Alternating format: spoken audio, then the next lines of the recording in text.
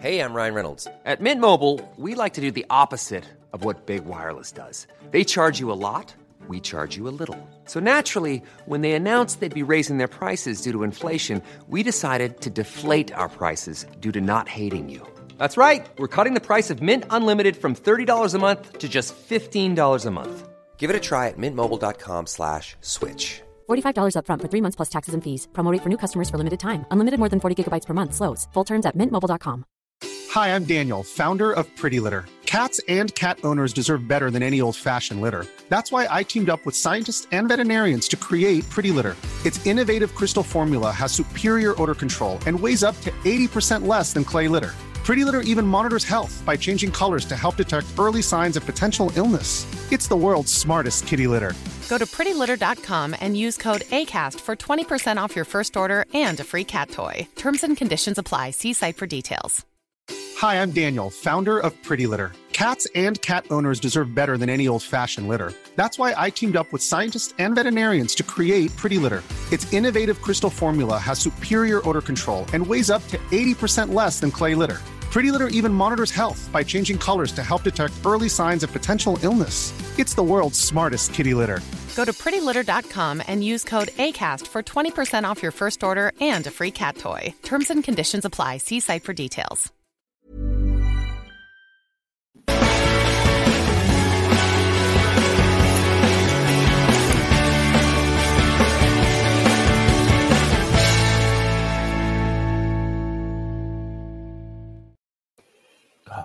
Look at those teams on that sheet there. There's every team that I give abuse to every single season. You've got Mansfield, Grimsby. Grimsby fans hate me, and then Lincoln like me, which is fine. So we'll pull it back in with Lincoln, and I've got a good relationship with Salford as well, which I've seen that you've played for. But ladies and gentlemen, I've actually not introduced who I'm speaking to at the minute. This is a very, very special episode. It's Liam here. I'm sure you know my voice, and tonight I'm joined by Mr. Nathan Arnold. How are you? I'm very well, Liam. Thank you. Thank you for inviting me on. Not a problem. Thank you for coming on. My pleasure. It's one of those things. We were having a chat before we started recording. It's kind of for a lot of people a taboo subject that we're going to cover tonight, especially for guys. And going to get a bit vulnerable, I think. But let's do it. That's what it's all about. It's about trying to feel comfortable. So we're going to cover a bit about your career because I do want to know some stuff about your playing days, and then I also want to move on to sort of what you're doing now because Sure. You retired very early, didn't you, for a footballer? I believe. Were you 32? I was a bit younger than that. I was actually 30 when I'd stopped playing professionally. Yeah, Lincoln City was my last professional club, Wow. and then I had stints at Salford and Boston after that. But yeah, my I always say 30 when I left Lincoln was kind of that stage where I was on my way out. Yeah. Okay. Interesting. Yes. Well, I read it and it was like, I mean, whether it's 30 or 32, that's a very, very young age to retire as a footballer, isn't it?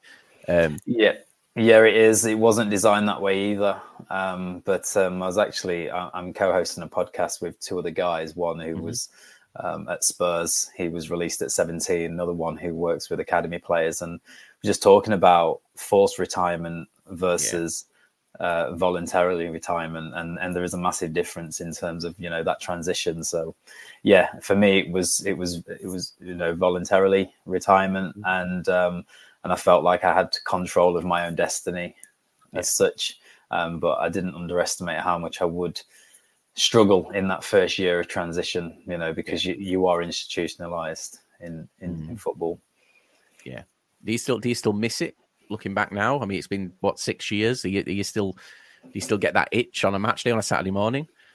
Not so much the itch, but I certainly I never knew whether I'd miss it unless I put myself back on the pitch. And recently, I played in it was actually the Bradford City Fires, so it was coming up to the 40th year anniversary. So it was Lincoln against Bradford Vets, and I really enjoyed that. It was the first time actually going back to L&L Stadium, Sincil Bank, and actually playing on the turf. So yeah, I really enjoyed it. I played 90 minutes in that, and I felt it for about 2 weeks after recovery. But no, I really, really did enjoy putting my boots back on. I don't think that will ever leave me. No, and that vets team, by the way. I mean, I don't know what Lincoln's vets team's like, but Bradford's vet team. When I see it, it's yeah, I'm quite shocked. Like, I've watched a few of the players, and I'm like, judging how our season went last year, I'm like, you'd have probably got in the first team if you'd have turned up on a match day with your boots. But Dean Windass could still play. Yeah, they've got Gary Jones in the middle as well. Still, yeah. Jamie they've got a really good team. Yeah, they've got a really good team. There was 3-0 up at half time, and give us a hide in the first 45 minutes. Oh, wow. Well, I mean, they did that when they played for us. We've not had that since, so it's been a bit of a struggle. It's been upsetting. There's a lot of those players in that team that I think a lot of fans would kill for these days. So let's go back. Let's go back to the beginning of your career. Am I right in saying you started your career at Mansfield Town? Is that? Yeah, started at Mansfield Town. I was there for 11 years. Got spotted in the street actually at the age of 10. Oh wow! Just by a stranger. The street lamps come on. Got my ball, picked it up under my arm, headed inside, and there was a guy that was just driving up the street. And the closer he got, the slower it became. Wound the window down. Can you go and get your guardian? At the time, I didn't know my father. I was living with my mum and nan at the time, and so I remember my mum grabbed a coat, went outside, and it was a guy in a tracksuit, and turned out that it was a guy who was working in the footballing community. And he said to my mum, every night when I leave work to go home or to go football train, I always see your son knocking a ball against the wall, and I'd like to invite him into organised sport. And so from there, reluctantly at first, my mother then agreed that I could go. The following week, he came and picked me up, paid for my subs, got me involved, and I didn't look back. I spent 11 years at Mansfield, making my debut at 17. Wow. Can you imagine that story these days? That just wouldn't happen, would it? The guy wouldn't dare wind his window down and slow down his vehicle. Yeah, exactly. Yeah. I mean, when I look back, I'm forever indebted to a few people, that I met along the way who really did help me. But that was a really significant time because, I didn't know kind of which path I was going to take. It was quite a rough environment growing up. Yeah. But football saved me, I say, and it gave me a different avenue to go down, which was a positive route. So, I think, definitely in today's times, that path is so much more narrow as well now. I feel, with making it as a professional. Yeah, you've essentially got to go to trials, haven't you? And as a kid now, you've got to be taken to them. And there's like people that were in your situation where they maybe had the parent who wasn't as on board with it. They're never going to get that opportunity. So it's definitely a shame, really. It is a shame. Mansfield. So you were at Mansfield when they were relegated to the conference. Am I right in saying so? Sort of 2006-07 time. Yeah. So I was breaking through, made my debut, and when I was 17, I was kind of on the bench a few times that season. Yeah. But kind of watching it all unfold, it was my boyhood club. My uncle used to throw me over the turnstiles to watch the game on the terraces. And then when I made my debut, it kind of quickly, I was then embedded into the first team, and I could see it all unfold, but I wasn't actually, starting many games. And got relegated. It was actually a freak goal against Rotherham that sent us down. So I remember going to Mansfield that season. You had the likes of Michael Boulding, and you look at what he did that season. No team should be going down with a player scoring 20 plus goals. Like it was staggering. Obviously, we signed him that summer when you did go down. What was the atmosphere like around the club at that time? Like, because they've obviously been away, they've come back, and I always have a bit of back and forth with Mansfield fans because they kind of always knock on the door. They're always there or thereabouts in League Two, but they've never taken that step. Yeah, like they haven't actually got there. And I've always asked, like, what's missing? What it is that kind of stops them from progressing further? On the flip side, going backwards, going down to the National League. Obviously, it wasn't the National League at the time. I think it was a conference. But what was the atmosphere like that season? And how do you, as a player, even if you're not playing much, how do you kind of deal with that pressure, especially at a young age? Yeah, probably 2-3 seasons prior to me breaking through, we had a fantastic team. We had Liam Lawrence, Alex Baptiste, Jake Buxton, I think we got to the playoff final against Huddersfield, and just missed out on penalties at Millennium Stadium, and all those players left. Went on to, I think Liam Lawrence went on to Stoke, played in the Premier League. They had a fantastic team.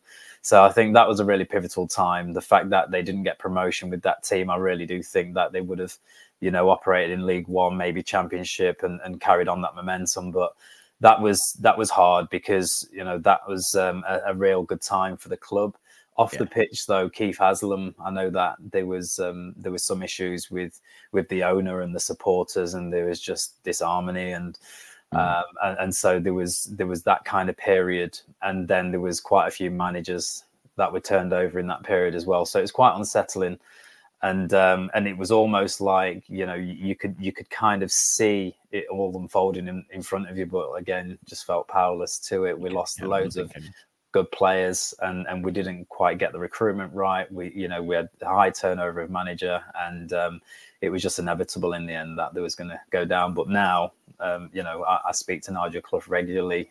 He kindly invited me in last season, and used to sit in his office, used to spend days with him on the training ground, and they've got a really fantastic owner who's backing them financially, and also with Nigel Clough and the team. I mean, his team around him, his management team, he's took them everywhere. They've been together, throughout his managerial career. So they've got a real good, strong network, and they're looking strong. They've recruited well. They signed Aidan Flint in the summer, who's a big sign, and he's captain now.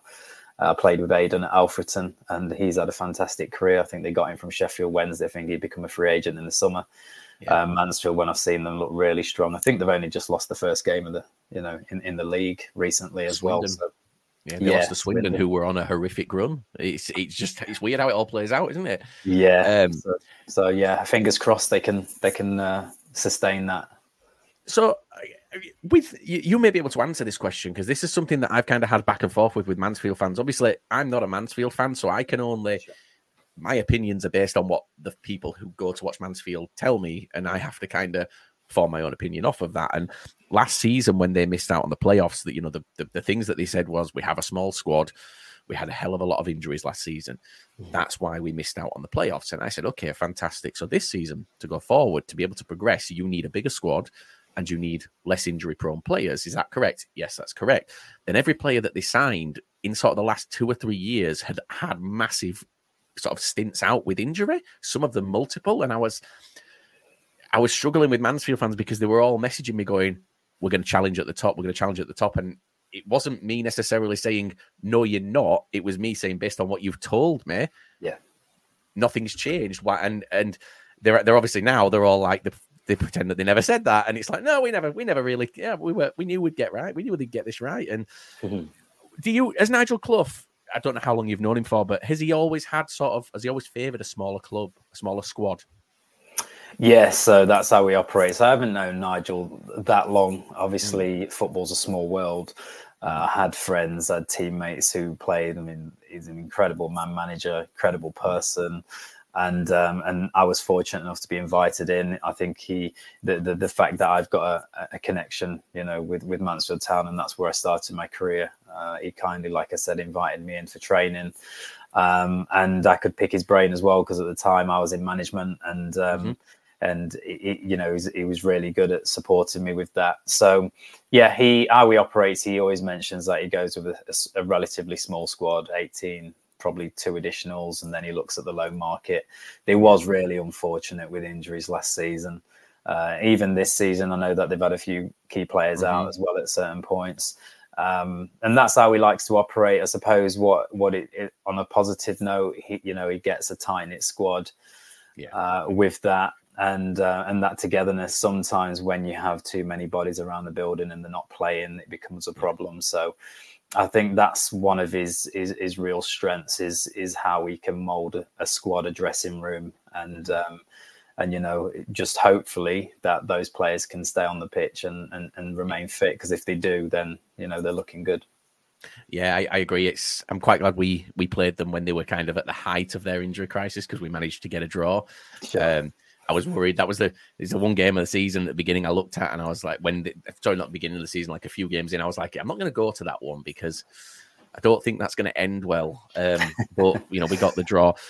So, looking at your career, you played obviously Mansfield, and you played for, I think, I'm not going to name every club because there's players travel about. But I kind of wanted to ask you. You played, it says 104 games for Mansfield. Sometimes it doesn't include. Is that what it was? Yeah. Is that? Do you not even know?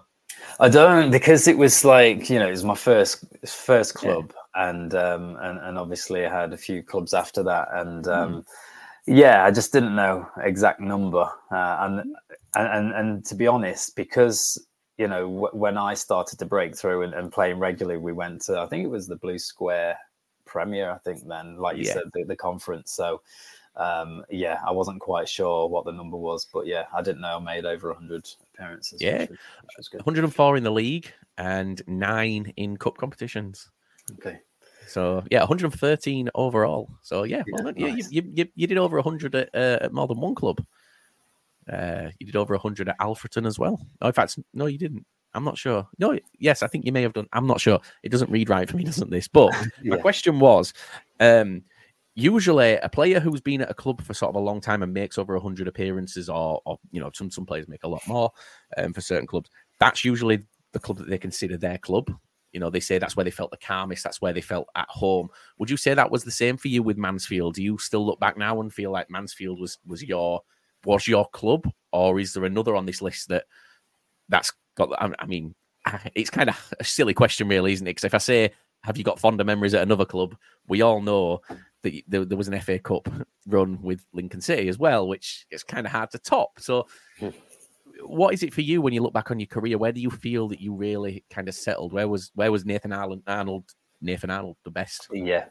Well, I had a real strong connection with Mansfield. Obviously, like I said, there for 11 years, right from school all the way through till around 21 years old before I left. I don't feel like Mansfield fans ever seen the best of me, but then it was at the front end of my career.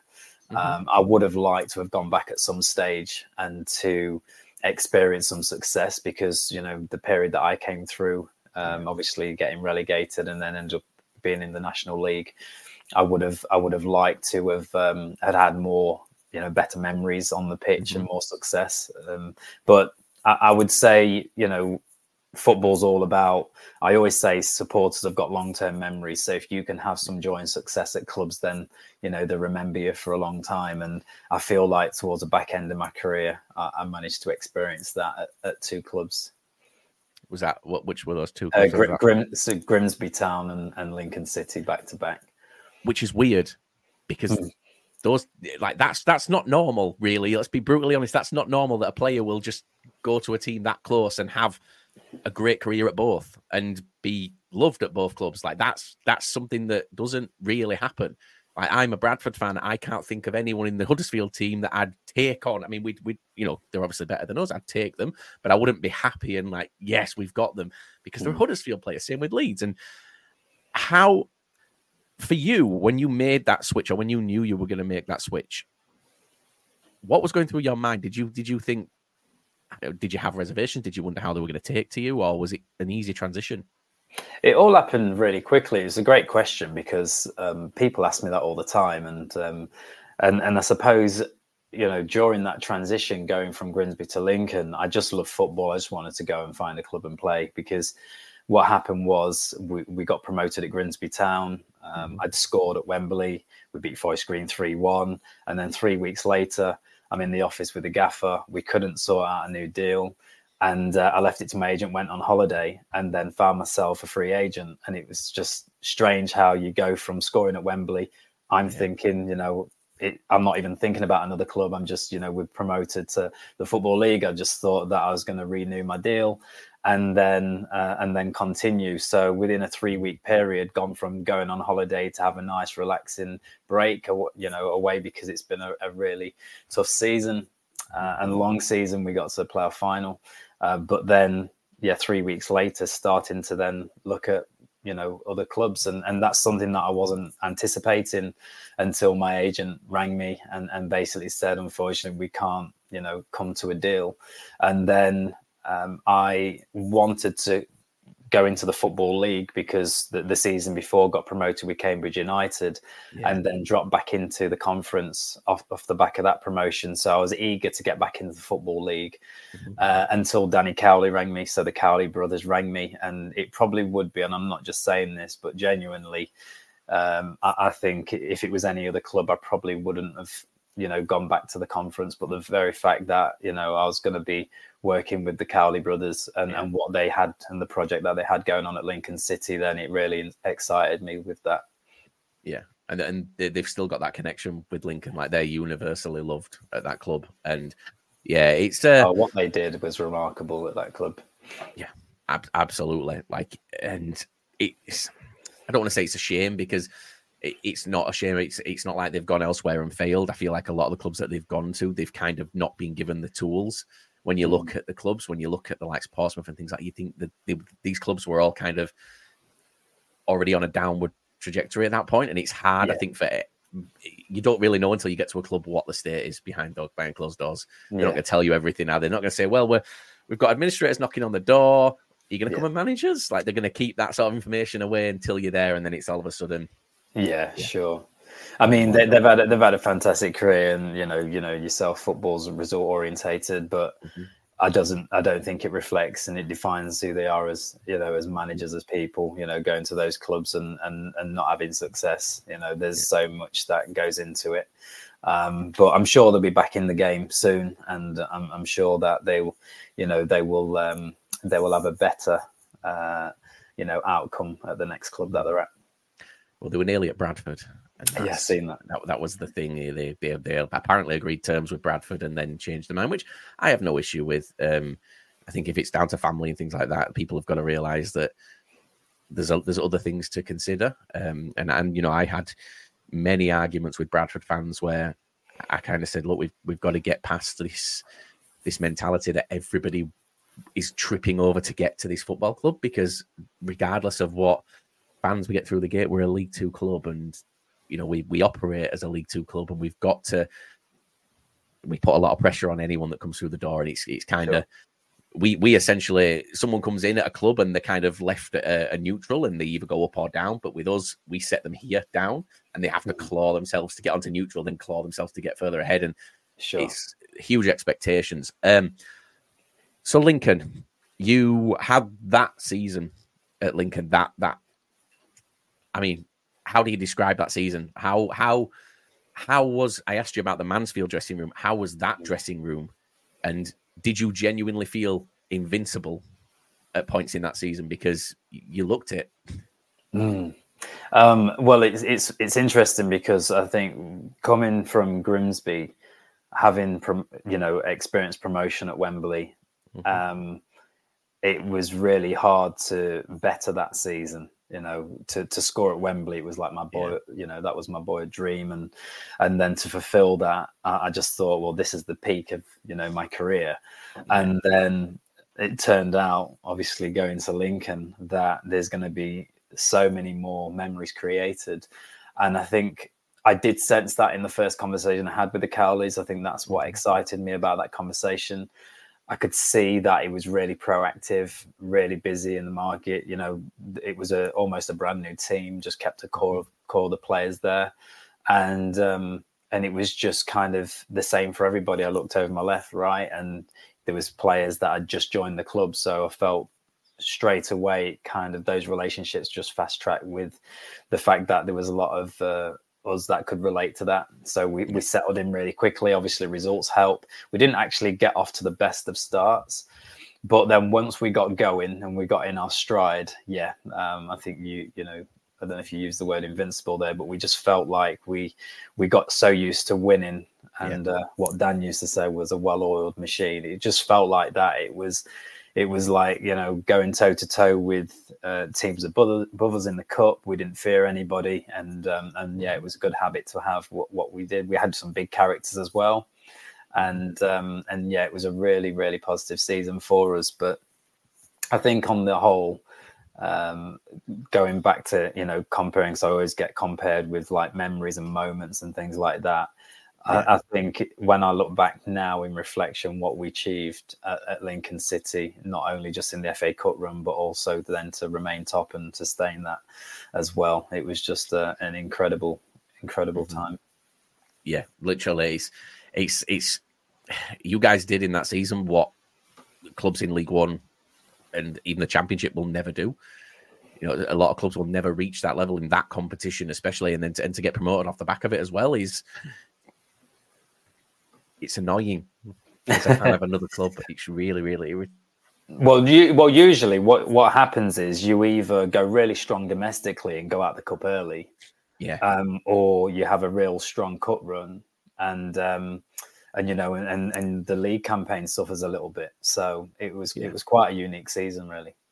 Yeah, we did the same in 2012, 2013, where we went to the I don't know what it's called now, but at the time it was the Capital One Cup final from League Two. And I think when we lost that final, I believe we were 13th or 14th in the league. And it was kind of like, right, let's regroup. And this is where we go. And we went on an amazing run till the end of the season. We ended up winning at Wembley again. And I feel like that loss at Wembley helped us do it. But like you say, it's so unique. I'll never experience that again. And I know that. And it's infuriating as a fan because if you could bottle that feeling, and at the time, you don't think about it. Yeah. You don't think about, I'm never going to experience this again. You're just in that moment. And looking back now, I think I just wish I could go back and remember to enjoy it that little bit more. Yeah. So this is the other side of the conversation then for this episode. And we're going to cover kind of the mental health episode in football and how players really are sort of more affected than I think a lot of people realize. There's a lot of stats out there, and I try not to read them, but you kind of have to. And it's like 4 in 10 men suffer from mental health issues, but don't talk about them. Have no desire to tell anybody. And then off the back of that, 75% of suicides in the UK are men, and that's a staggering amount and a massive imbalance. For you, it's been well documented that season at Lincoln, I think you said sort of maybe 20 out of those games you were dealing with anxiety quite badly. How far back did that start for you? Did it start before Lincoln, or was it something that kind of came along earlier in the season and just grew and grew and grew for you? I think initially when I answered this question, I would say that it started at Grimsby because it was off the back of a bereavement. I lost my mother in 2015, and because football was a release, once I crossed that white line, I can just switch off. It was like a different world. I'm competent. It's familiar. I could just go and put all my problems and responsibilities aside. And so Grimsby was a successful season. Then it kind of just bled into a new season with Lincoln and hit the ground running. And then because I didn't really have much of a break that summer, and because it was the playoff final with Grimsby, obviously our summer was cut short. We started pre-season pretty early at Lincoln, and then I played 52 games for Lincoln. I was kind of burning out towards the third of that season. Obviously being a wide man as well, probably was overused. I think Dan's probably said in previous interviews as well that he kind of overused some of the players, because when you're winning, you want to keep the same team and don't rotate. So, I can remember getting to Macclesfield game when we actually won the league at home, and I rang Dan up in the morning, didn't actually feel like playing, didn't want to play. I mean, what player wouldn't want to play in a game where you could get promotion in front of your home fans? So that probably just reflects where I was mentally and physically at that point. But I think if I was to answer your question now, I think when I look back and reflect on my whole life, I think that it was just a matter of time before it caught up with me. I always struggled with panic attacks right from a young age. I always used to feel, and this is not to ever shade my parents at all, but if I was to openly talk about my childhood, then I would say I'd come from humble beginnings. I've probably seen a lot for a young person, probably too much at a young age. And also my mother, she was suffering from mental health issues from as long as I can remember. So for me, I just felt probably you know, when I look back at my childhood and at school, football was always that release for me. But I think those problems was always in the background. Yeah. And I think from a personal perspective, obviously, I spoke to you before I came on and said that I've never really done this publicly. I've touched on it a little bit and hinted towards certain things, but I've never really like gone from start to finish and spoke about what caused my issues. And I think the reason that this is why I wanted to be involved so much with this episode, because I feel like it's kind of time for me. And it's a horrible reason for me to want to do it, but there's some fans out there who remember when it happened, and it was 2019 when everything kind of came to a head. And last year, just randomly last year, I started getting abuse from my own fans.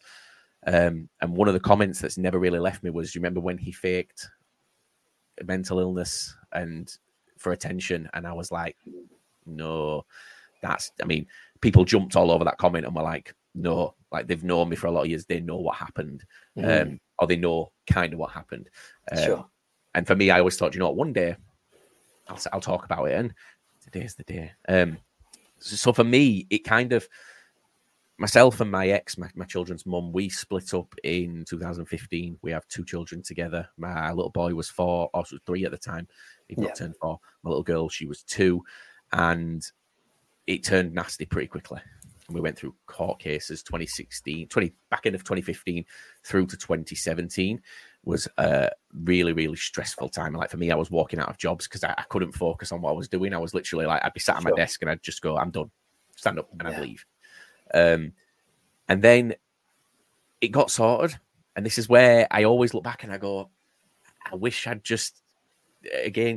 could have just known back then that things got sorted and things were okay, because it did get sorted and we settled into a routine. It was like I have my kids every single weekend, and like I should have been happy because that's what I went in for. And I remember it started 2017. I was sat in bed one night watching TV. It was 2:30 in the morning. I was awake most of the nights, and to be fair, I wasn't sleeping much during the day. I was just awake all the time, and I was watching TV, and I saw someone climb through the bedroom window. Like literally, a man pulled the curtain back and climbed through. When I was with my ex at the time, I said, "Someone breaking in!" Like so casual. So I jumped up out of bed, ran downstairs, out into the back garden, rang the police. There were 8 officers, 3 squad cars going through everyone's gardens at 3:00 in the morning. And I'm stood in the garden and I look up at the window and I'm like, it's locked from the inside. And I realized that I was hallucinating. That was first step. So I went and got some tests done. And essentially the long and short of it was that your brain is in 4 quadrants, isn't it? You've got your front, back, left, right lobes. I had a communication issue with one of those lobes. I think it was front left, but I'm not 100% sure. And what would happen is if I was tired and my brain was starting to switch off for me to go to sleep, and that front left part was the bit that was keeping me awake and operational, the other 3 parts would think I was asleep. So I would dream whilst awake, which sounds great, but when you don't know what's happening, is quite scary. And for me, it took about 18 months of tests of them. And they sent me a letter, and it was the end of 2018, and they basically explained what it was. And in my head, when I read that letter, it was, well, it's my brain that's broken, and I can't fix my brain. Like, you've only got one brain, and obviously my brain's the one telling me this. And on that day, I stopped taking all my medication. I just stopped caring, and it built for a few months. And look, I'd said to my ex at the time, like, I'd had conversations with her, but not about that. I'd said things like, me and you were going to split up. Because I wasn't happy. And then one night we were sat watching TV in bed, and I just turned and looked at her. I went, I don't want to be with you no more. And I just walked out. Wow. She went to stay with a friend. And the next day it kind of hit me what I'd done. Weirdly, like looking back on it, like I didn't mean it at the time. Like me saying I don't want to be with you anymore. That wasn't something that I meant at the time, but I'm so glad I did it, because I'm now in this really, really, it needed to happen. To get to where I am. So we split up, and she sent her friends round to collect things for her from the house, and we had a dog together, and a friend tried to take the dog, and she had like a boyfriend with him. And I mean, this bloke's 6'5", built like an absolute wall. And I was just like, me and him always got on, and I just said to him, I said, look, I'm going to be brutally honest with you. If she takes that dog out of this house, you'll never see me again. And he went, I'll bring the dog back. And he went outside and he got in his car with her and they drove away. So I wasn't dressed. I was in my dressing gown. Sure. I wrote notes to my children, to my family. I texted Wow. my mum, and I just got in the car and drove away. Left the And door is this point is this where, when you say you don't want to be in no more in that relationship, or do you mean generally? When I said it to her, I mean, I didn't want to be with her anymore. But at the time, I don't think I fully meant that. Like, I needed to not be with her because it wasn't working. But I feel like that was maybe the only thing that was keeping me grounded, because it was the one constant. But no, I wrote letters to my children. I texted my dad, my mum, my stepdad, and I just got in the car and I drove and I turned my phone off. And it had always been, but I don't remember the drive. I don't remember where I parked the car, but I remember being stood on a bridge and I switched my phone on, and I don't know why I switched my phone on. Something told me to switch my phone on, and someone that I'd not spoken to in 3-4 years rang me at that moment because it was all over Facebook. The police were putting things out, and I answered, and he didn't even ask me if I like, what are you doing? What's going on? He just spoke to me. He said, are you all right? Yeah. Where are you? And just, it was like a normal conversation. And I wouldn't tell him where I was, but I didn't know he was keeping me on the phone because they were looking at where I was. And yeah, within minutes, police dragged me down. And well, I'm so glad that you picked up the phone, or switched the phone on at least. Yeah, and I'd always had that. I'd never really known in my head. Like, looking back now, I realized that it had gone on for a lot longer than it did. For me at that time, it really shocked me. It took me by surprise. But now when I look back, it was like, I used to work in, so I lived in Halifax at the time. I used to work near Harrogate, and I used to have to drive on the M62 and the M1 every day. And sometimes I'd have to work over near Manchester. And I always used to remember I'd drive on the motorway and I'd go over underneath the big bridge near Scammerden. And I always just used to think, I wonder what it'd be like to fall off that. And at the time, never ever thought why I was thinking that. But looking back, that was the start of it. And like I say, it's a rough time. It's something that I've kind of learned to deal with, which is apparently not a great thing to say because that's what everyone says. But I'm glad it happened because I met my new partner less than a year later, and it ended up being someone that I went to primary school with. We didn't know each other at primary school, but we were obviously that close from when we were kids. We were like right next to each other. We didn't know each other. Her brother was the year below me, and I knew his friends. So like there'd been that connection for years, and we met online. And we've now got a daughter together, and my two other kids still come every weekend. And amazing, yeah. I dress as a chicken for Bradford City on a weekend, so I'm the mascot for Bradford, and I do it because when I went missing, I had a lot of friends at Bradford, and they called the then CEO Julian Rhodes, and he did everything he could. He called everyone. The club put stuff out on social media. They went through every record to try and find my information. And I always felt like I owed them. People always say to me, because I don't get paid, it's a voluntary role. People always say, why do you do it? That's why, because I feel like I'm giving back. All these people kept me here. They all tried to keep me here. Amazing. Yeah. And now I still have down days. Everyone still has down days when they go through things like this. I don't think you're ever really truly fixed in that situation because it's a huge mental scar.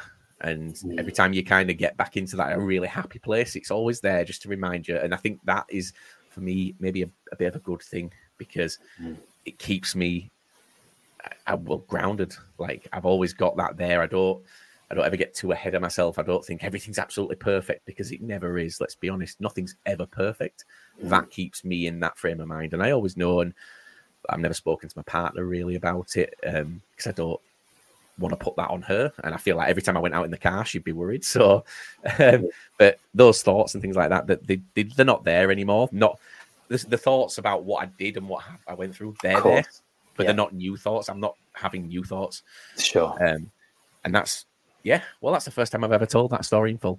Thank you for your vulnerability to do that. It takes great strength to speak about your truth and speak about those experiences. And like I said to you off air, you never know who's listening. You never know who can relate to that.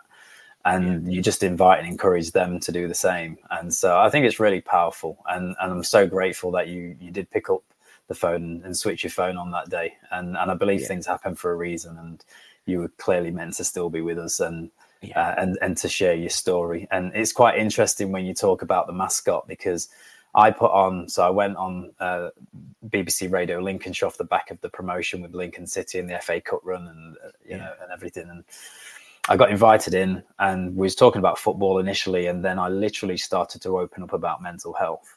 I don't know what made me do it. I just felt that it was the right time. It was after the back end of a long season, so I just thought the timing was perfect. And then people would message me during that week, listen to your breakfast show. Thank you for opening up. Me too. I had all these messages, and I just went to the Cowleys and I just said, look, can I have a function room at Lincoln City? Oh, wow. And he was like, what for? I was like, well, I just want to put on a workshop. And it was really raw. It was just off the cuff. And there was a guy actually who was the mascot at Lincoln City who was there. I know him. Oh, do you? Yeah. I used to work with him doing this. Oh, really? Yeah. Oh, wow. Yeah. So, fantastic human. And, and he got up, and as much as he was, really nervous about doing it, he knew the importance of just standing in front of everybody and just sharing his story. And what he described was that when he was on a weekend, hidden in this suit, that he becomes super confident. And it's kind of a metaphor there. We put on the mask, don't we? And so I thought that was quite a powerful story that he shared with everybody. And I've got a lot of time for him as well. And, we still speak today. But yeah, thank you for sharing your story. I think stories are really powerful. I agree. And I agree with what he said. That's kind of what it is for me. Like on a Saturday when I put that, look, the soup's disgusting. It stinks. It's sweaty. It's uncomfortable. But I mean, look, you spoke about like boyhood dreams, scoring a goal at Wembley. That was it for you. For me as a Bradford fan, I want to play football on the pitch at Valley Parade, but sure. I'm not a footballer. But when I go on as the chicken, I take a football with me every time, and I'm shooting from 30, 40 yards. I'm trying absolute worldies, and I miss a lot because I can't see. And people always say, sometimes they say, he's bloody rubbish. Like, he's got an open goal. I'm like, well, why would I tap it down the middle? I want to score as if I'm imagining that there's someone there, and I'm aiming for that top corner every single time, apart from when we played Wrexham, where I was like, I'll get booed out of the building if I miss. So I just tapped it gently down the middle, just gingerly placed it. And for me, it's a release, especially with everything that this country's been through in this last 3 or 4 years. I think everybody's stress levels have risen, and even if people don't want to talk about it and they don't want to admit it, it is there. And for me, it was the end of COVID when I had the conversation with the CEO of Bradford. We were playing Brighouse Town, and it started as a joke. It's been 4 years, and I'm starting to think he wasn't joking, because I'm still doing it every single game. But I love it. And like the thing that I've taken from my experience is that we've built a community. So like we've got Look Sports Media, where we put out obviously a lot of football related content, but we've built a community of football fans. So we have WhatsApp groups with hundreds of fans in and we just say any issues, our inboxes are open. And what we've kind of got to a point is whenever we see anybody on social media struggling, and when they post something that they should, or not that they shouldn't, when they post something that you don't expect, it'll get shared in the group, and we'll generally have someone close who will try and help. I mean, I've been out at 2-3 o'clock in the morning, sat on a Bradford fan's couch because he posted that he was going to kill himself, and I had to track him down and find this high-rise building of flats, and I looked up and there's just one light on, and I'm thinking, oh Christ, like that's got to be it. And the police got me inside, and then the police did a welfare check. He was okay, and he was just struggling. And I sat with him for 3 or 4 hours, and we just spoke football, and it was like, oh, amazing. Yeah, that's what, like, he had his daughter there, and I feel like it was really, really, it was probably for me, like, that was the thing that made me go, if I'd not been here, if I'd done what I set out to do that day, he probably wouldn't be here anymore. Ryan Reynolds here from Mint Mobile. With the price of just about everything going up during inflation, we thought we'd bring our prices down. So to help us, we brought in a reverse auctioneer, which is apparently a thing. Mint Mobile Unlimited Premium Wireless. How to get 30, 30, how to get 30, how to get 20, 20, 20, how to get 20, 20, how to get 15, 15, 15, 15, just $15 a month? Sold! Give it a try at mintmobile.com/switch. $45 upfront for 3 months plus taxes and fees. Promo rate for new customers for limited time. Unlimited more than 40 gigabytes per month slows. Full terms at mintmobile.com. Hiring for your small business? If you're not looking for professionals on LinkedIn, you're looking in the wrong place. That's like looking for your car keys in a fish tank. LinkedIn helps you hire professionals you can't find anywhere else, even those who aren't actively searching for a new job but might be open to the perfect role. In a given month, over 70% of LinkedIn users don't even visit other leading job sites. So start looking in the right place. With LinkedIn, you can hire professionals like a professional. Post your free job on linkedin.com/people today. More. Or someone wouldn't. We've had a few, and it kind of came back up last week. I'm guessing you saw the Danny Mackling situation with AFC Wimbledon. And look, football's football, and I argue a lot with fans, all fans, because I think you can critique a player, a manager, a CEO. You can critique a performance of a job. You can critique it. There's a line, and people don't understand that line. And you know, we've had a lot of those incidents lately, and obviously Danny struggled, and he ended up doing what he did, and thankfully he's okay. They got to him in time, and you know, hopefully he gets his help, and hopefully he can come out the other side and kind of do what you did after everything, you know, help others, because that's kind of what it is. We all need to help each other, don't we, at this point? Absolutely. So yeah, no, good on you as well with that guy in the flat. You know, and I feel that when you do come through the other side, like you've mentioned, then you know it makes you stronger. Also, as well, because you've been through that vulnerable time as well yourself. You know, that personal experience. Then you have a deeper compassion for others. Certainly, that was my experience. It was. I always say that, you know, as humans, we're more alike than we are different. You know, yes, we have different tastes, we have different beliefs, but when it comes to mental health, there's a lot of relatable issues that we go through and deal with, and so that's what connects us. And it's great that you've applied that in certain situations. And I think that the one message I sort of would tell anybody, and the same when I spoke to that guy that night, is no matter how alone you feel, there's so many people that are going through what you are going through. Maybe not for the same reasons. Maybe they've got they'll have their own reasons. They won't be able to they don't know about your childhood, but they know about their own. But they're where you are, and they're looking for that help the same way that these people are. And we always try and encourage people to just, even if they just drop us a DM. And like me and that guy, we still message to this day. We just have, we don't speak much because, be brutal, we don't have much in common. We're completely different people, but there's still a check-in. Everything all right? Yeah, fantastic. And back and forth. And he knows that if he needs something, there's a phone call to be made. And I know at the same time, if I need anything, I've got so many people that I can call on. That's good. So, yeah.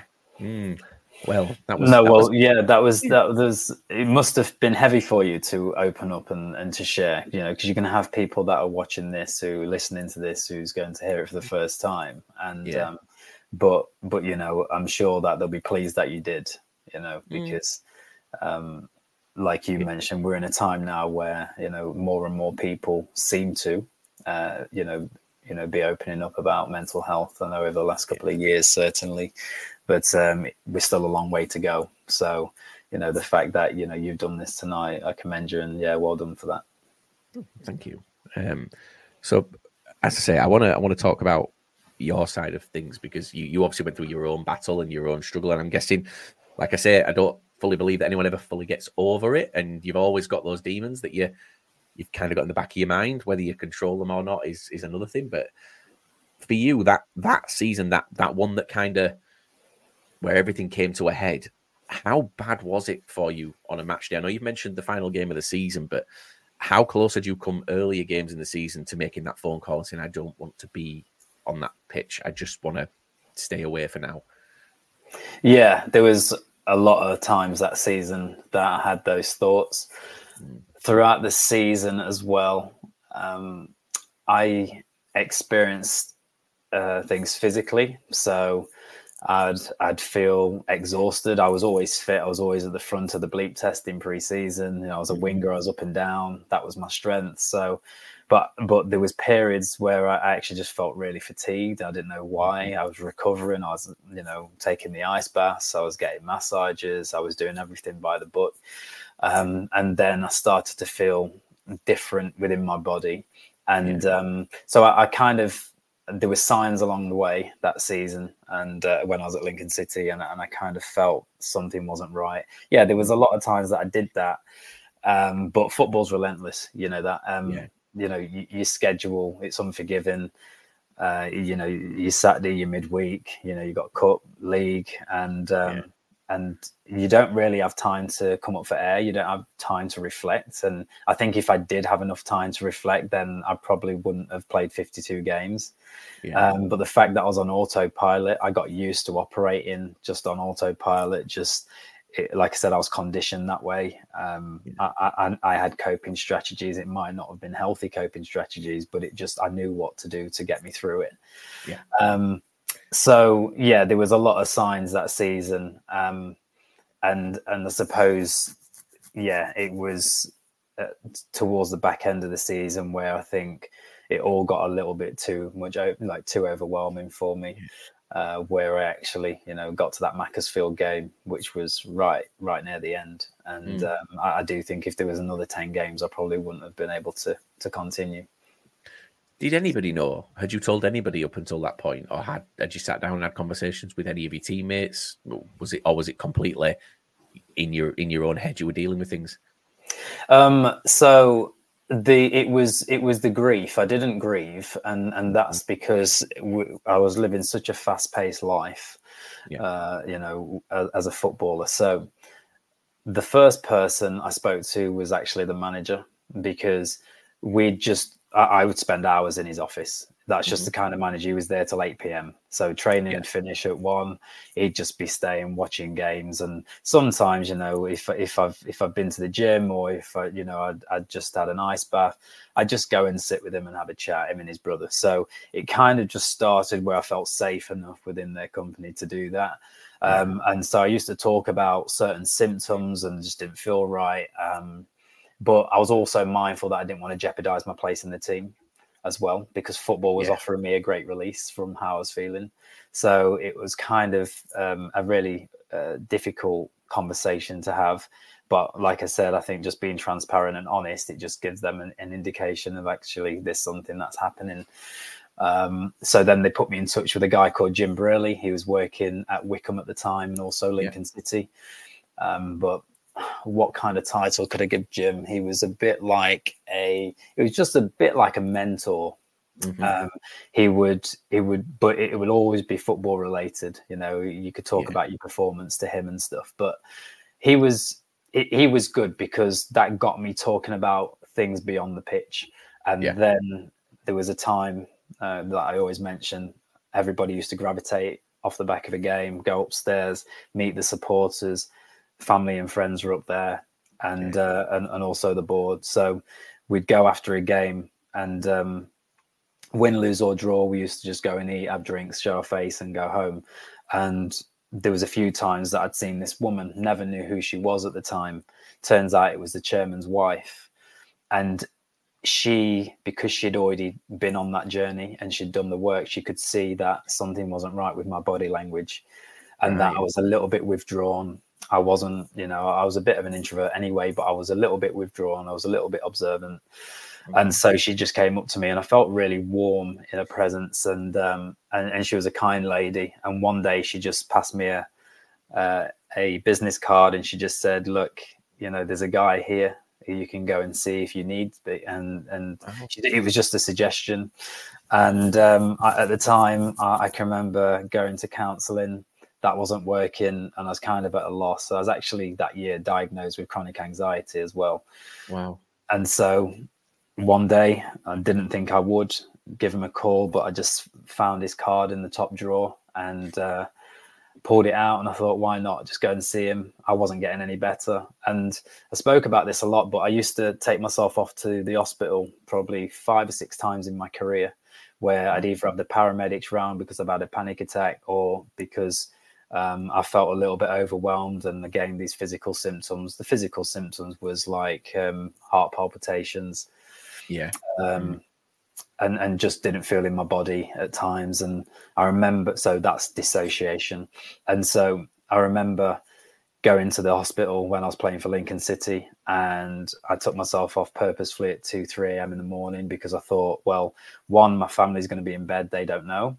And secondly, if people do spot me in Lincoln, then they're going to be too intoxicated to remember in the morning. Yeah. So I remember getting out of my car instinctively because there was a bit of shame about how I was feeling and being spotted. I just faked a limp. I walked into the A&E because I thought if any supporter stopped me, it's a football injury related. So then I went in, and on those 5 occasions, the doctor always said to me, "You're fit and healthy. You're free to go home." And I always used to think, how can I be this fit and healthy, feel so terrible? Yeah. And that's the one thing about mental health is it's invisible. You can't see it. And so I used to get really frustrated because I did feel like I was at a loss. So I picked up the card. I rang this guy. He was 74 years old. He lived in Lincoln. And that one engagement there, I'd say, altered the course of my life professionally beyond the pitch. So for the last 6 or 7 years, I've transitioned. I've got my own business with Nathan Arnold Coaching. I'm a therapist, I'm a mentor, and a motivational speaker. So that all was birthed from that one engagement with that individual. Wow. So I feel like, at the time, it took a lot of courage to be able to do that. And that's why I always encourage people. You never know, just that one person in your life that you meet that can actually change your life and alter the direction. And that certainly, it was a blessing for me at that time, because although I had internally someone at Lincoln City, it was important also I felt safe outside of football to go and get the help that I needed. So you mentioned there about Nathan Arnold coaching and things like that. Tell us a little bit about that. Like how does that work for yourself? Do you incorporate the mental health side of things into coaching? Do you help prepare people for that side of football? Because like from a fan's perspective, fans always think that footballers are invincible. They get out on that pitch, they're all big characters, and they're just not. Like you say, like where I'm putting on a mask as a chicken, that shirt that you pull on at whatever club it's on, that's your armor. Do you help? Is that a conversation you have when you're coaching players as well? Yeah, sure. So when I went on the breakfast show and people started to reach out, I actually had a few teammates as well that season. Oh wow! Players that if I was to share and share names and tell the supporters, they just would not believe who it was. But again, that just reflects, like you said, anybody could be going through this. There is a degree of, people think because you're highly functioning on the pitch and successful that you're highly functioning off the pitch as well. I was actually low functioning in terms of my mental health and well-being. And you see it all the time. So I will get on to Nathan Arnold Coaching, but I'm kind of at a point now where I'm working with people in leadership. And what I always say is that is people in leadership, stress leaks down. So you'll often find that we're trying to deal with those on the floor, on the ground, but it's actually those at the top that are actually leaking down the stress that actually filters through. So I started by just going to schools, speaking in assemblies. So did schools, colleges, universities. So it started in Lincoln. And then from there, word of mouth. And again, at the time, it was just sharing my story and my personal experience. No training in mental, in mental health and well-being, or at the time, no experience with motivational speaking. So it was very raw. But I was authentic, and that's something I wasn't always authentic as a player. But it got to the back end of my career. Probably that bereavement humbled me a little bit, and I suppose from there I knew the importance of authenticity. So I just stood up and was myself, and then that led to other things. So then I started to go into sports teams, the prison service. So I started to work with inmates in prison, and then with businesses as well. So at the start it was students. Now I've come for 360, and so it's now head teachers, CEOs, directors, managers, and so I kind of provide a service for all of it. So I've got on the day-to-day my therapy service, which my youngest client's 11 years old. My eldest is about 53. And then I have my mentoring. So that's That's anybody who wants life coaching, personal development. I've also got tools for transformation, which I provide people with the tools themselves to empower them to actually get on top of their mental health and well-being. I think that's really important. One thing that what I experienced when I went to counseling is that there was active listening, there was compassionate listening, but I would leave the session and I wouldn't be armed with anything, any tools. So I always felt that I'd hand over my money, and then in the week I wasn't empowered to actually do anything myself. And then and I'd resurrect the dead. I'd bring up all my feelings and emotions and I'd actually feel worse than I walked in. So what I pride myself on is making sure every individual that I work with or every organization I work with, they're armed with tools. So when they leave there, they're empowered to actually participate themselves in their own, I call it rescue. So there's that, and then the motivational side of it as well. So what I've done is I've took a kind of the transferable skills from sport and the resilience and the mindset and add a blended approach. And I'm qualified in neuro-linguistic programming and thought field therapy.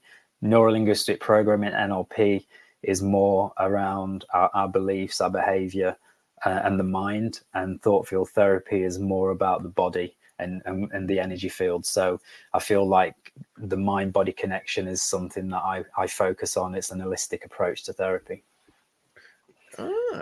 Interesting. Because that's like, I'll be honest, I'm not fit, but I used to be fit, and I was similar to you. Like, I was fit, but I was tired.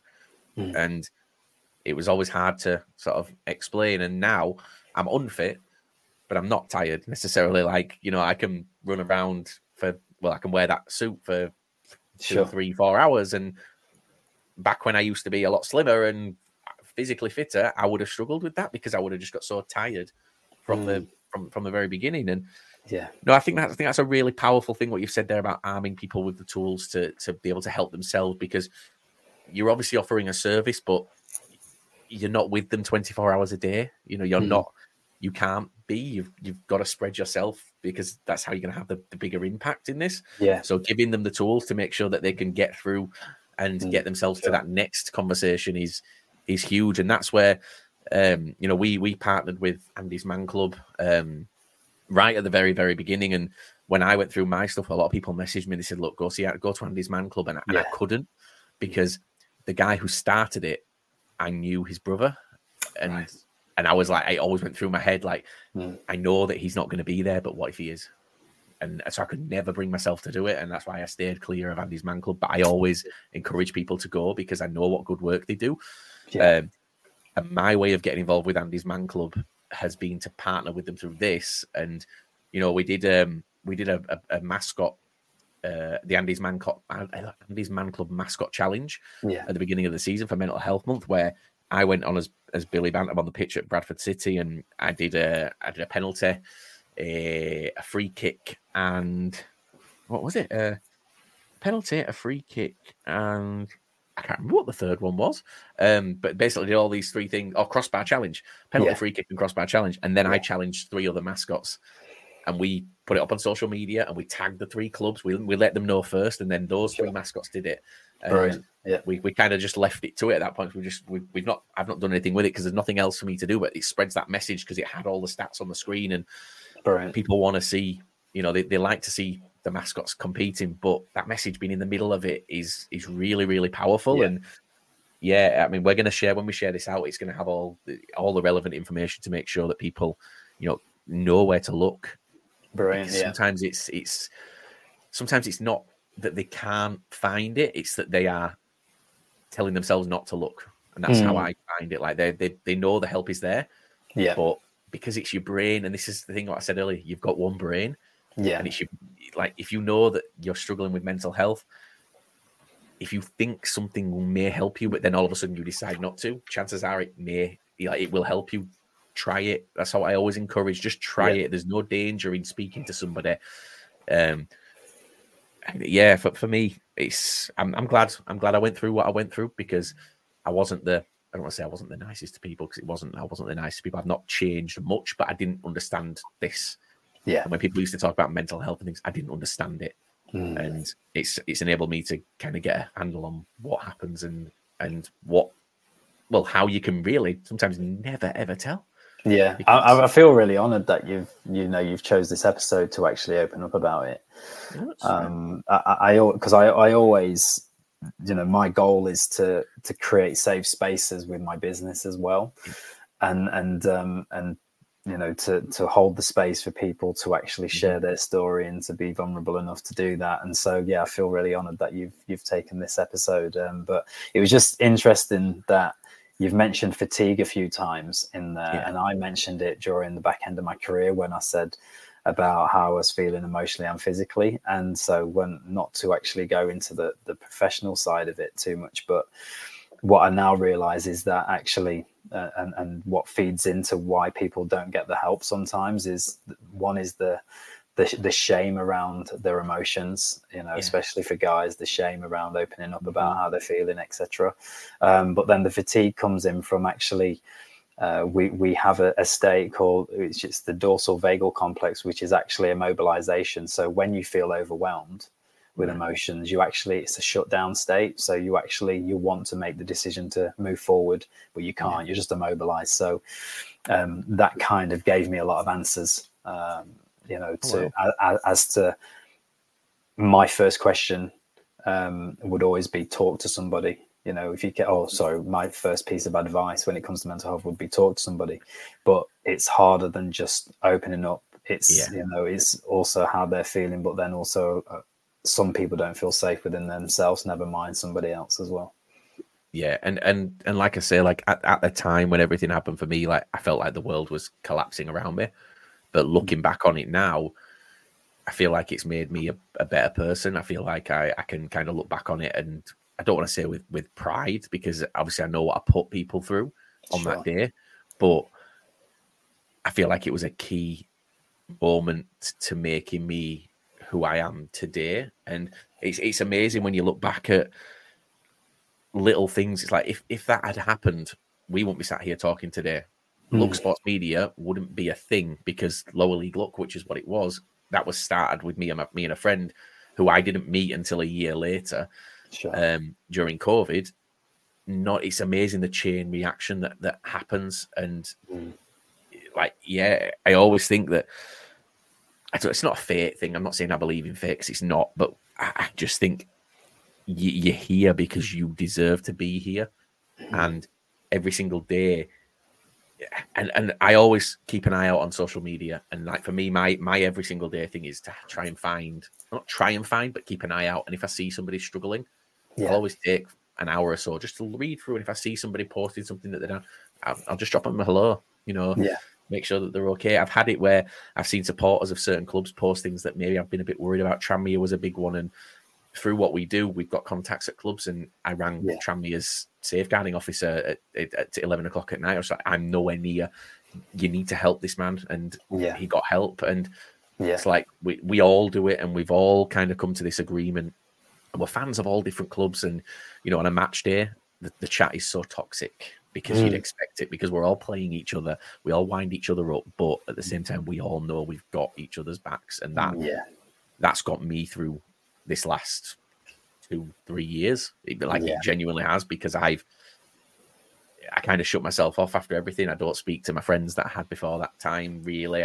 We occasionally speak, but not really. And so I kind of shut off. And they're there, and I know they're there if I need them, and they know what to look for, I suppose, because the signs when you look back are so obvious, aren't they? And it's it's strange, but so like this has kind of helped me, and it was one of the reasons I wanted to get into podcasting. And it was a release, as well as dressing up as a chicken, because I can get out my stresses there. Like sometimes I hit that ball as hard as I can, and it's a stress release. It's just smack it. And then the players will come over and talk to me about a shot I've just done. And I always I'm a Bradford fan. Like for me, I'm doing what all fans would love to do. They get to speak to the players, and I get to kick a ball. I've scored. I think I'm top scorer this season, if I'm brutally honest. And it's like, sign him up. Well, there's people take videos when they come to games now, and when they see me on the pitch, and they know I'm going to try and take shots. They always try and take the videos to show me missing, but occasionally there'll be an absolute worldie in there, and that's the one I focus on. And I'll clip it and I'll share it out, and that's what it's about. But it just for me, I never thought I'd be in the position where like I speak to Bradford players on a daily basis. Like we text, we DM through Twitter and on Instagram, things like that, and it's just talking. It's not always football related, and it's just talking like friends. And like I've never opened up to the club, but they know because of what they were obviously involved. So for me, like I'm kind of living my dream on a weekend. Like that's my dream. That was my childhood dream. Get on that pitch, score a goal at Valley Parade, and now I do it. I do it dressed as a cock, but that's still it counts. It counts. I'm counting it. Look, amazing. I genuinely can't thank you enough for coming on and doing this. And because if you hadn't come on to do this, if you and Ryan hadn't spoken and arranged this, I'd have never told that story. Sure. And like immediately, it's like a weight lifted, and which I didn't think it was a weight. Like it didn't feel like a weight; it had just become normal. It's just it was just there, and like immediately, it feels like like my shoulders relaxed for the first time in ages. So honestly, I can't thank you enough for coming on and even just listening to me waffle on, which is sometimes what you need from someone, isn't it? You just need someone to listen to you just babble for a bit. No, that's it. It's been an absolute pleasure as well. Thank you for having me on. And again, just having this space. Thank you for your vulnerability. I hope lots of positive things come from this as well. You deserve that. And hopefully there's somebody listening to this who, says again, me too, and then has the courage to then go and speak about certain issues that they have. Well, tell us where they can find you as well. Tell us where they can find you if they're looking, or if they do decide to finally make that step after hearing this. Okay, sure. Yeah. So everything's Nathan Arnold Coaching on social media. So Instagram, Facebook. I tend to use LinkedIn as well when I'm doing my work with organizations. My website is www.nathanarnoldcoaching.com. You can find me on there. What I will say as well with my business is the importance to actually reach in and make it affordable and accessible for everybody. Because I have my business, but then I also make sure I go back into the community and do work to make it accessible. So I think that's really important as well, because I think there's all kind of barriers when it comes to seeking the help, but I try and make it accessible for everyone. Absolutely. And do you work alone on this, or have you got others that work with you? Is it all you? So if somebody, the reason I'm asking is if somebody messaged the Facebook page, for example, is it you? Yes. Pick that up? Yeah, no, I'm independent. I work in partnership with quite a lot of organizations, but when it comes to Nathan Arnold Coaching, it's me that picks up all the messages. Cracking. Because that would be, I think, for a lot of people, it'd be I can message that page, but is it him that's going to pick up? So there you go, guys. Sure. It's if you want to speak, if you feel like, even if you just want to say thank you, like for some people, you may be struggling, but you might not be ready to talk about it yet. Sure. Just reach out and say hello. Like we say, our inboxes never close. We get people just message and just chat to us, and you can kind of sometimes tell that there's maybe something that they want to talk about, but they're not ready. And I don't feel like pushing is the right thing. So let's chat. And like you say, we're doing this to invite people to open that discussion up. And if this helps one person, then we've done something good tonight. And that's the way I always look at things. If I can help someone, even if it's just one person and it's a small thing that I've done, it's still help. It's still a positive.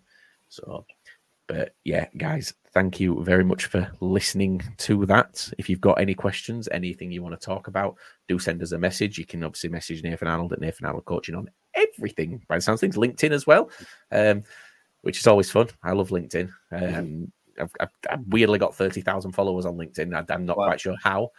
30,001 after this now. I'm going to follow you now, actually. There you go. Get me followed. I actually think I did a cull a few months back, but it took me about 3 hours and I'd only deleted 4,000. I was like, oh my God. So, but yeah, guys, thank you very much for listening. This has been probably one of my favorite episodes because we've never done anything like this before. We've never had that opportunity to do anything like this before. Or we've never had the right person that can help us facilitate that conversation, because the one thing for us was that I didn't feel qualified to do so. And if someone came to me with an issue, I wouldn't know I'd know where to send them, but I wouldn't necessarily know if it was urgent what to do. So I'm glad that we've opened some doors tonight. Guys, Nathan, thank you very much. And My pleasure. let's do this again sometime. Let's do this again sometime. Yeah, definitely. Definitely. Thanks, guys.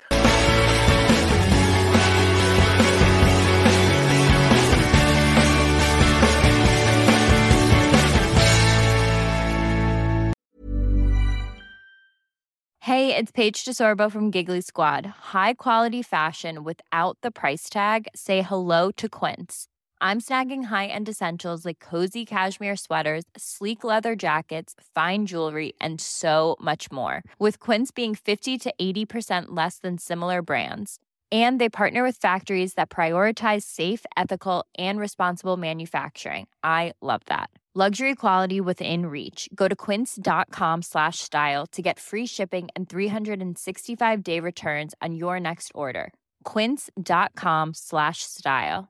Hi, I'm Daniel, founder of Pretty Litter. Did you know cats tend to hide symptoms of sickness and pain? I learned this the hard way after losing my cat, Gingy. So I created Pretty Litter, a health monitoring litter that helps detect early signs of illness by changing colors, saving you money and potentially your cat's life. Pretty Litter is veterinarian developed, and it's the easiest way to keep tabs on your fur baby's health right at home. Go to prettylitter.com and use code ACAST for 20% off your first order and a free cat toy. Terms and conditions apply. See site for details.